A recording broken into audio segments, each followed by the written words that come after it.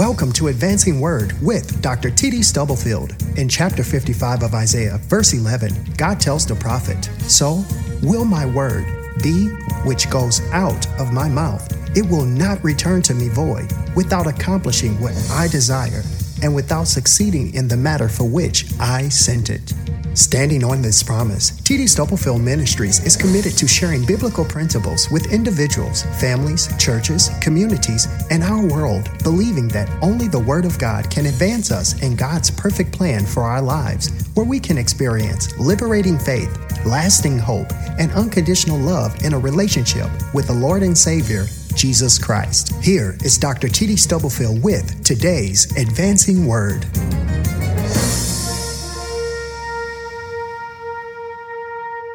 I want us to focus on verses 2, 3, and 4 of the first chapter of the book of James, or the Epistle of James. It says, "My brethren, count it all joy. Count it all joy when you fall into various trials, knowing that the testing of your faith produces patience. But let patience have its perfect work, that you may be perfect and complete, lacking nothing."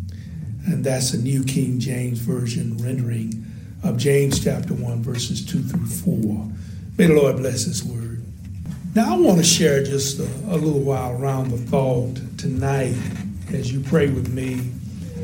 I want to talk about a calculated joy. The letter of James was written to encourage Jewish Christians who were scattered throughout the empire. It's not written to a particular congregation, but it's written to the diaspora, Jews who were scattered all around the Roman Empire.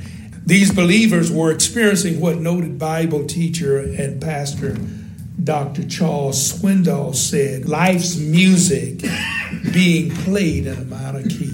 As we live out our lives, we can't always live on the major keys, because sooner or later we're going to experience some minor keys. And Dr. Swindoll said those keys are hurts, headaches, suffering, disease, and death, and none of us are exempt from them. They come into our lives, and sometimes it seems like they won't go away. So James is addressing believers throughout the region who are experiencing some minor keys. Yet despite what they are going through, and the difficulties they were facing, James encouraged them in these opening verses of the first chapter of this book of the Bible to exercise a calculated joy.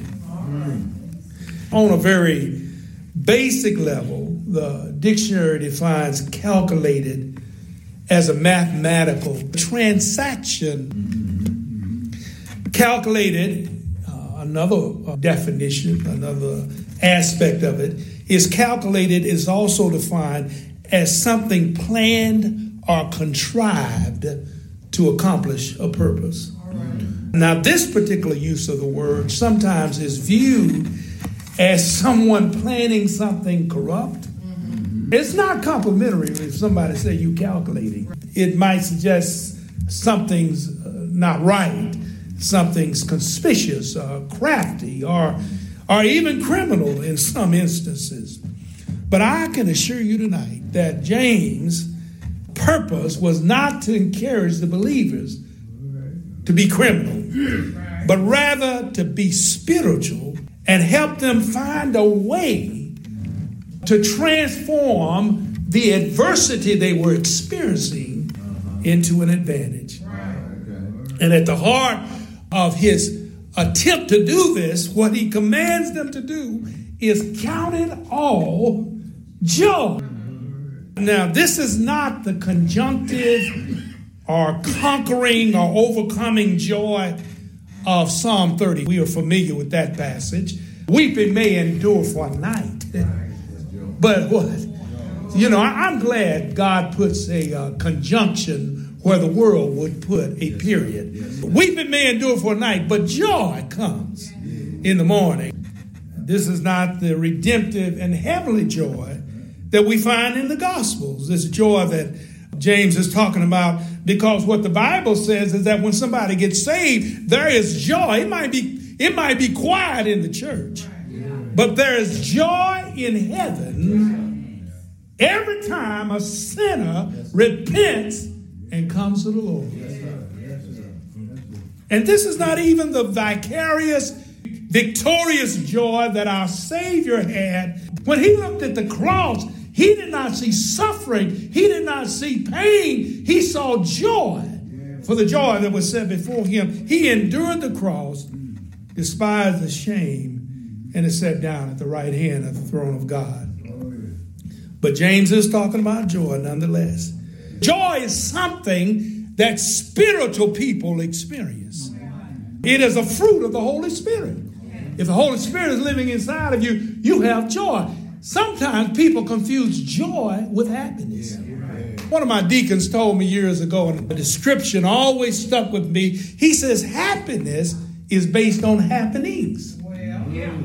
But joy is the result of something on the inside. What the hymn writer said, something within holds the rain. Something within asks for pain. And so you can be broke. You can be sick. You can be in a place where you feel like you're all by yourself. And you can still have joy. A joy we can count on or calculate during trouble. What is this text telling us about joy you can count or calculated joy? 3 things. Would you like to know what they are? First of all, a calculated joy, there's the transaction it engages. Verse 2, part A, begins with, my brethren, count it all joy. Count it all joy. The word translated count means to consider or to reckon or to deem or to measure. And in the original language, it's in the imperative form. Meaning that James is not saying, listen, this is a multiple choice exam. I want you all to count it all joy if you'd like to. He says, no, in your situation, in the predicament you're experiencing, wherever you're experiencing it, I'm commanding you as a leader of the church to count it all joy. And just think about how unusual this command, how unusual this imperative is, because most people count it all joy when they're delivered from something. When the storm has passed over, that's when they get happy. But James is saying, no, as spiritual beings, as children of God, I'm commanding you as the leader of the church to count it a joy even as you go through what you're going through. It's an unusual transaction. But it makes me think about what David said in Psalm 27. Most biblical scholars believe he writes it when his own son had rebelled, had attempted to take his father's throne, his crown, and David literally was running for his life. And that's when he wrote, the Lord is my light and my salvation. And later he would say, in a time of trouble, he'll hide me in his pavilion, in the secret of his tabernacle. He'll set me up upon a rock. But then at the end of Psalm 27, I think he's saying the same thing that James is saying in a different way when he says, count it all joy. David said, I had fainted. Listen, he said, I had fainted unless I believed to see the goodness of the Lord in the land of the living. And listen, he didn't say, unless I see to believe. He says, unless I believe to see. In other words, his believing came before his seeing. See, sometimes you have to shout before you go to the doctor. Sometimes you have to shout before you get the job offer. You have to shout before the financial crisis is abated. Sometimes you got to shout even before the conflict has been resolved. Because you know he may not come. Oh, I wish I had a witness up and he may not come when you want him, but he's always on time. What I'm telling you all, New Covenant, is that as children of God, as spiritual beings, we use a different calculus or calculator than the world does. Yes, sir. The writer of Hebrews says faith is the substance of things hoped for and the evidence of things not seen. Yes, sir. You can't always measure it. You can't always quantify it. You cannot always package it. But there has to be some conviction and confidence in your soul that God's going to work it out. Here's the second movement of text. You read too fast, you'll miss it. The truth it exposes. Not just the transaction it engages, but there is the truth it exposes. Count it all joy. When you fall, y'all say when. When you fall into various trials. Now, church, it does not say if. See, some folk think they're going to get out of it. I don't care what your zip code is, what kind of job you have. I don't care what your race or ethnicity is, your economic standing. None of those things. This is not an if situation. It's when. Yes, sir. Yes, sir. This calculated joy that James commands and commends to his readers exposes a truth about trouble. Trouble is an equal opportunity employer. Yes, sir. Yes, sir. It does not discriminate. In the original, as the Holy Spirit inspires James to write this passage, he uses a verb form that means a point in time. Not continuous action, but at a point in time. At a point in time, we all go through something. Somebody might be going through something tonight. Behind that smiling face, and you know, you're trying to cover it up, but we all got to go through something. Yes, sir. We all experience trouble. James perhaps was influenced. I told you that his half-brother, Jesus, our Savior, was a big influence on what he wrote in his epistle. But perhaps he heard about how Jesus had said in the upper room discourse to the other disciples, he said to them that in me you have peace. But in the world, you're going to have some tribulation. When you experience tribulation. If you've not experienced that, just keep on living. Yes, sir. I'm always looking for burning bushes, places where life intersects faith and spiritual life. And a few years ago, I was driving home in O'Fallon, and I found myself behind a slow-moving trash truck. I saw a sign on the back of the truck that said, "This truck makes frequent stops." That's the way life is. Sooner or later, you're going to run into something that stops you or slow you down. It's going to happen. It's not if, it's when. I call it the 2:00 in the morning phone call. That when you get it, it can turn your life upside down. Yes, sir. Yes, sir.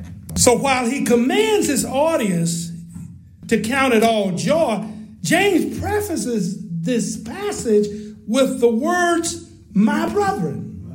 Because these words are terms of endearment. He's asking them to do something difficult, but he's doing it with compassion. Yes, sir. And that's why in the church, we have to be kind to one another. You got to be kind because you never know what people are going through.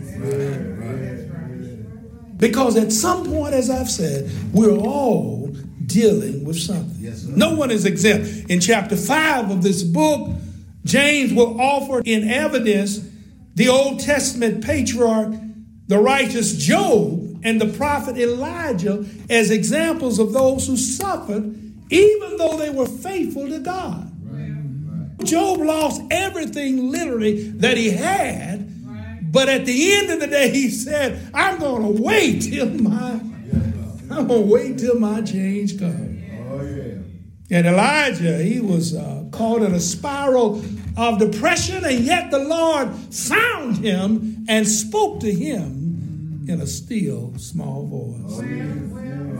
So as we look at this calculated joy tonight, there is the transaction it engages, the truth it exposes, but here's the third part of it. There's the transformation it enables. This is how he ends the passage in verse 3b and 4. Knowing, brethren, count it all a joy when you fall into divers of various temptation, knowing that the testing of your faith produces patience. But let patience have its perfect work, that you may be perfect and complete, lacking nothing. Calculated joy encourages us to be thoughtful and discerning when we experience trouble. Because if you're a child of God, trouble is never a termination, but it's a test. Don't give the devil so much credit that you think something can happen to you or me without God allowing it. See, nothing happens to us in life apart from God's permissive will. And sometimes God moves into our lives in such a way because he wants to strengthen our faith. What if I told y'all tonight that everything you want to know or learn about God, you won't learn in Sunday school. You won't learn in Bible study, but God has to take you through some things on the way to some things so you'll be able to say, if it had not been for the Lord on my side, where would I be? Twice in these last two verses, we see the word perfect, which means whole, integrated, mature, or complete. Like a precious metal, the child of God is purified and polished by the fires of trial and tribulation. So God's working on us. I have a sirloin steak in our freezer at home that I purchased 2 weeks ago. I'm going to treat myself to a steak dinner this weekend. Now, before freezing it, I seasoned it and marinated it with a special mixture of sauces that I prepare myself. Freezing the steak with those sauces on it causes those sauces to just soak into the steak. So when I thaw it out and cook it, oh my goodness. That's what's happening when we're going through stuff. God is seasoning us. God's marinating us. God is tenderizing us through the problems that we're going through. That's why Paul said, I want to know him. He said, I want to know him. I want to know the power of his resurrection. And then I want to know the fellowship of his suffering. Because what Paul understood is that when you experience the fellowship of his suffering, God will also allow you to experience the fellowship of his sufficiency. His grace is sufficient. His grace is sufficient. God has a plan. And pressure and trouble and trial has a way because of my relationship to him. It has a way of tightening up my spiritual joints. Because we're not human beings having a spiritual experience. We are spiritual beings having a human experience. Because in this world, you and I shall have some tribulation. But I'm telling you, child of God, just hang on in there. Because God is not through with us yet. Do we have a witness? But some glad morning, because of calculated joy. That's why, even though I'm going through some things, I can still shout and praise God Because I know he may not come when I want him, but he's always on time. And that's why I told y'all on Tuesday night that my best days, they're not behind me, but my best days are before me. I'm so glad I can count tonight. I'm so glad I can calculate tonight. And I ain't talking about 1, 2, 3 or A, B, C. I'm so glad I can count tonight. I can count this way. Faith and wait on the Lord, sharing you their strength. Shall mount up always, and eagles up, running not be weary, walking not be tired. I can count tonight on the fact that he died on Friday. They put him in by the tomb. He stayed there all day Saturday, but early Sunday morning he got up. I can count tonight when I get trouble that my God will supply all my needs according to the riches in glory in Christ Jesus. I can count tonight and tell the Lord I'm going to wait on the Lord and be of good courage, and he shall strengthen my heart. I can count tonight in the midst of conflict because no weapon that's formed against me shall prosper. Any cowards in the house? Is there anybody here the Lord's been good to? Is there anybody here the Lord has made a way for?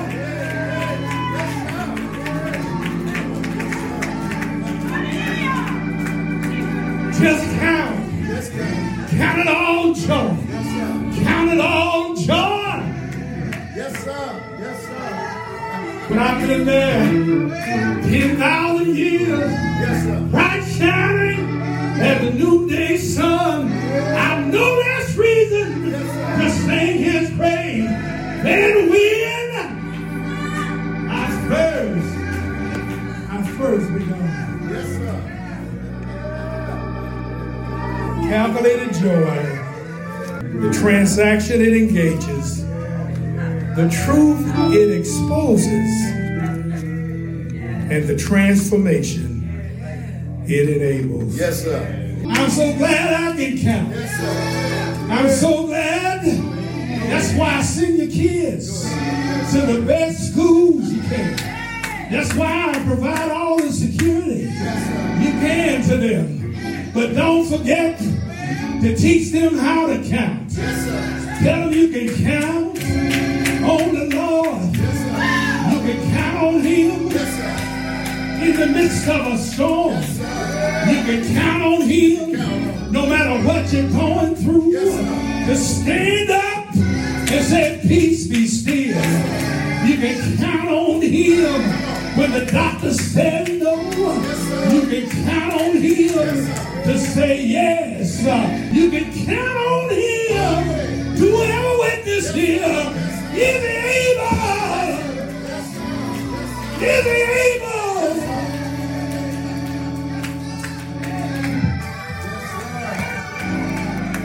Yes, sir.